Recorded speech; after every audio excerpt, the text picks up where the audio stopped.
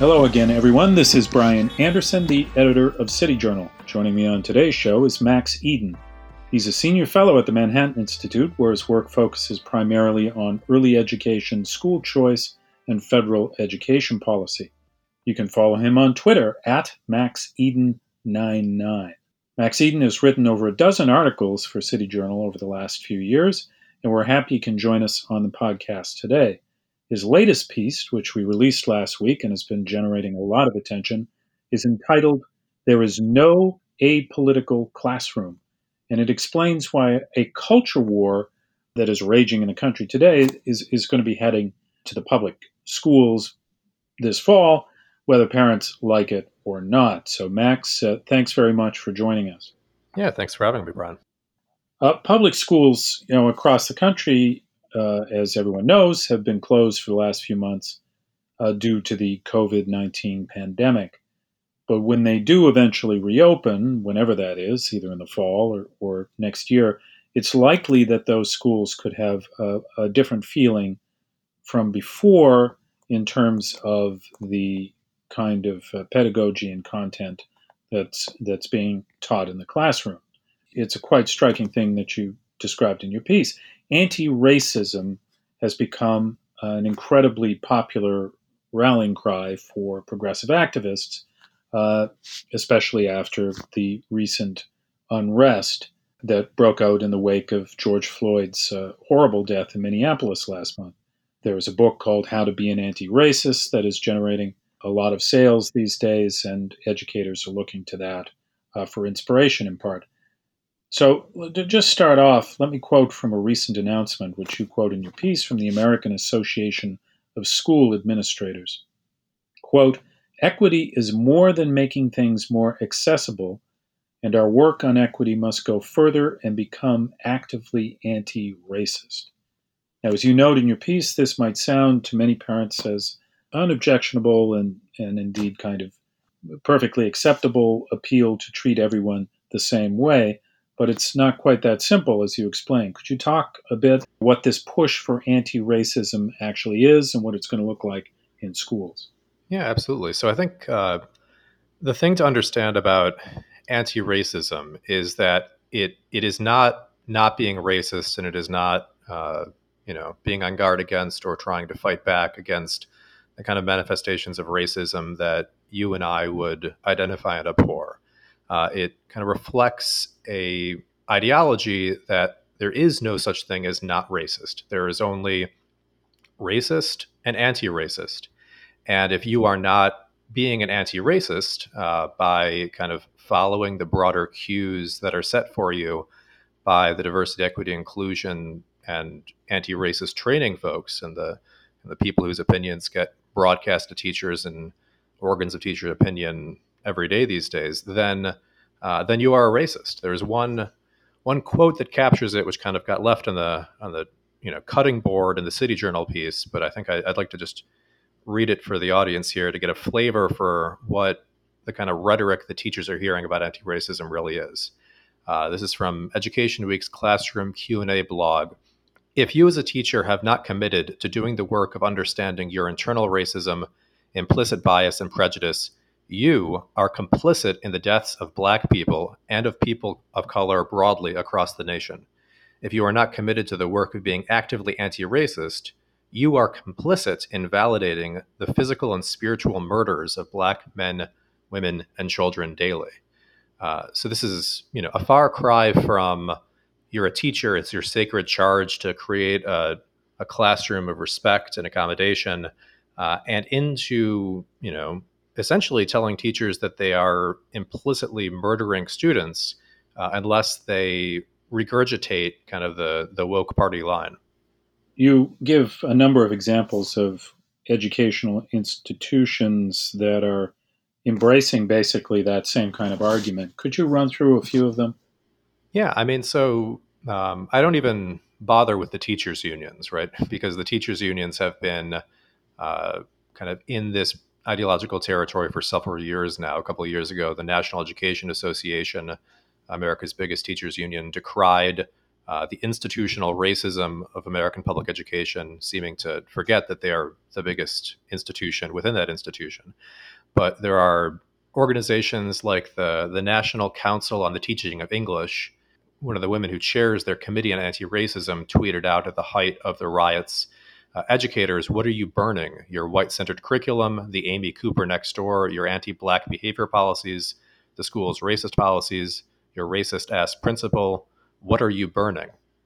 It's also the kind of National Committee for Social Studies, their broader organization and their early childhood elementary community leg. It's New York State has adopted what's called a culturally responsive and sustaining education framework, which is essentially a framework to apply various aspects of identity politics, ideology, and pedagogy into the classroom. So, there's been this kind of long known phenomenon that teachers' unions are hard left political organizations that both, do some things to support teachers, but also really try to politicize the environment. That's been true for a while, but it's getting to the point where just your typical education support organization, like you said at the beginning, the American Association of School Administrators, which is broadly not a political group by any stretch beyond defending their own kind of institutional interests. Almost every major educational group seems to have jumped on board the anti-racism train at this point. How much of this do you expect will actually make it into the classroom once schools reopen? I can imagine that well-meaning teachers certainly want to make their classrooms racism free, and discuss these issues in a sensible way. But this kind of more radical version of anti-racism, I would imagine some teachers would resist this. Yeah, I mean, I've been kind of trying to raise a little warning flag against the ideological excesses that you can see in academia and you can see kind of starting to course into the classroom. And what I'm told by my less kind of alarmed friends is, Max, you're overestimating how big of a threat this is to what goes on in the classroom. Teachers are going to hear this stuff, but at the end of the day, they are going to be concerned that if they say something kind of out of line, a little bit too much, the kid's going to tell his mom or dad's going to call the principal. It's going to be a headache for the teacher. So at the end of the day, no matter how hard this stuff kind of gets in the air around the education space, within the classroom, teachers are going to be operating mostly with a fear of controversy and a fear of their principal. I worry that this is almost, this is not going to be the case next year. I mean, I didn't mention in the piece, but there was a principal in Vermont who posted online that all lives matter and kind of made a nuanced critique of Black Lives Matter, and she lost her job. The New York Times had a piece on kind of the rise of student shaming for racism, and in paragraph 3 was the name of a teacher who, said all lives matter, I think on social media, possibly in person. So the old counter argument against alarm, which is that, sure, the stuff's out there, but teachers will feel more pain if they bring it into the classroom than not.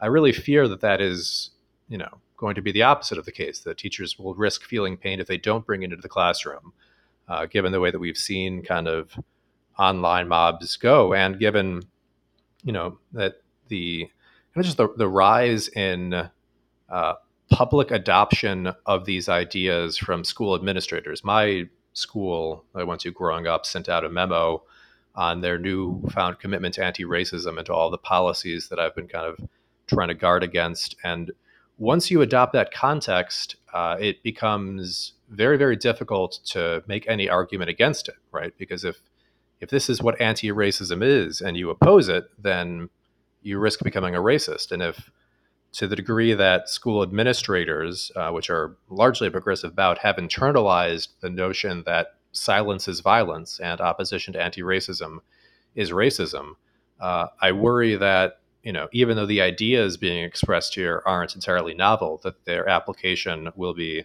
very different in kind this year than in years past. It's true, that these aren't completely novel ideas. Although the recent unrest has given new life to them, or intensified them, as you suggest. But we go back a little bit over the last year or so. A lot has been written and discussed about these so-called 1619 project, which won a Pulitzer. This is the New York Times series. It's been developed into a curriculum now for schools, with all sorts of suggested reading material, activities, videos, etc. Um, and I think, at least the last time I checked, there were thousands of schools already starting to use this curriculum to teach a very different conception of the American founding and America's history than what most parents would expect their teachers to be conveying in history class to their grade school students. Could you say a bit about what you've written about the 1619 project and its vision of America? Yeah. So what most students learned in history class, what I learned, probably what you learned, there's the idea that slavery was America's original sin, and with that concept comes kind of a certain freight, right? It was evil. It was part of how we started off as a country, but repentance is possible and progress is possible. And the story of America has been a story of overcoming, and the story of our society is a story of trying to, be on guard against and create a more perfect union.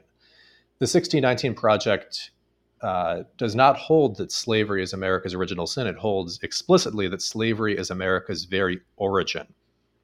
It holds to a concept of America as being uniquely evil and inherently oppressive. And frankly, even talking on those terms seems to do it perhaps too much credit when the architect of it, Nicole Hannah-Jones, has said very explicitly that the point of her project, the point of the 1619 Project, was to make a political case for reparations on the grounds that, and this is close to a direct quote, it's easier to accomplish than like, can we stop white people from being white?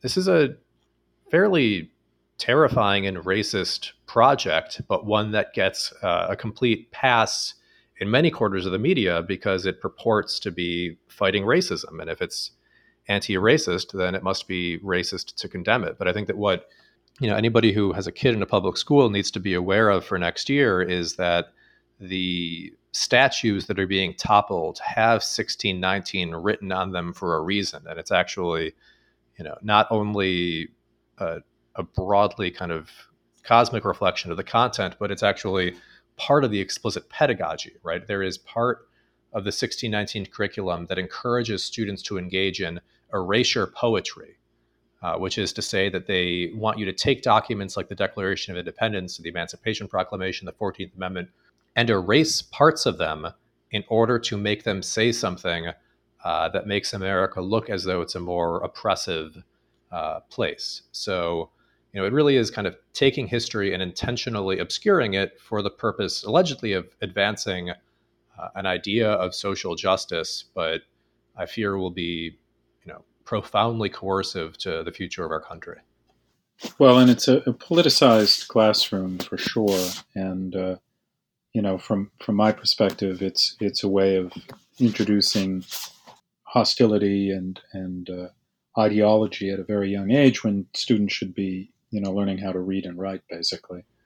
So No, I mean, and deeply so. I mean, some of the stuff within it, the opening essay got a lot of attention and criticism for historians, including, most especially for its central lie that slavery was a motivating factor of the American Revolution, but just other parts of it too, right? There's a section that draws a direct connection between John C. Calhoun and Eric Cantor, which is, the kind of thing you wouldn't even expect to find in a college seminar in American political history, much less an elementary school classroom. And once you tell second, third, fourth graders that your average Republican figure is a direct intellectual heir of John C. Calhoun, that's the key for a lot of acrimony in the classroom and at home if parents happen to believe differently.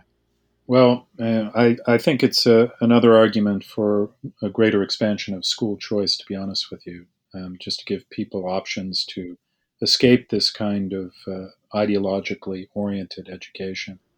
No, I agree. I mean, it's kind of parents have long kind of grown used to the idea that you send your kid off to college and there's a chance he comes back kind of believing that you're bad and believing the things that you believe are bad, and that's kind of something that parents have in America have conceded. But that dynamic risks becoming true even at the high school, middle school, and elementary school level. And once it reaches that point, any parent who wants their education, the education of their children, to be about the formation of their soul and the transmission of knowledge and tradition, has very little choice if the school district doesn't back down about this stuff, which I fear many won't, to take their kids somewhere else. Thanks, Max. Don't forget to check out Max Eden's work on the City Journal website. That's www.city-journal.org. His latest piece, which we've been talking about, is called There Is No Apolitical Classroom. We'll link to his author page in the description, and you can follow him on Twitter at MaxEden99. You can also find City Journal on Twitter at City Journal and on Instagram at CityJournal_MI. And always, if you've enjoyed what you've heard on the show, give us a rating on iTunes. Thanks for listening, and thanks, Max, for joining us. Yeah, thanks for having me. Thanks for joining us for the weekly 10 Blocks podcast featuring urban policy and cultural commentary with City Journal editors, contributors, and special guests.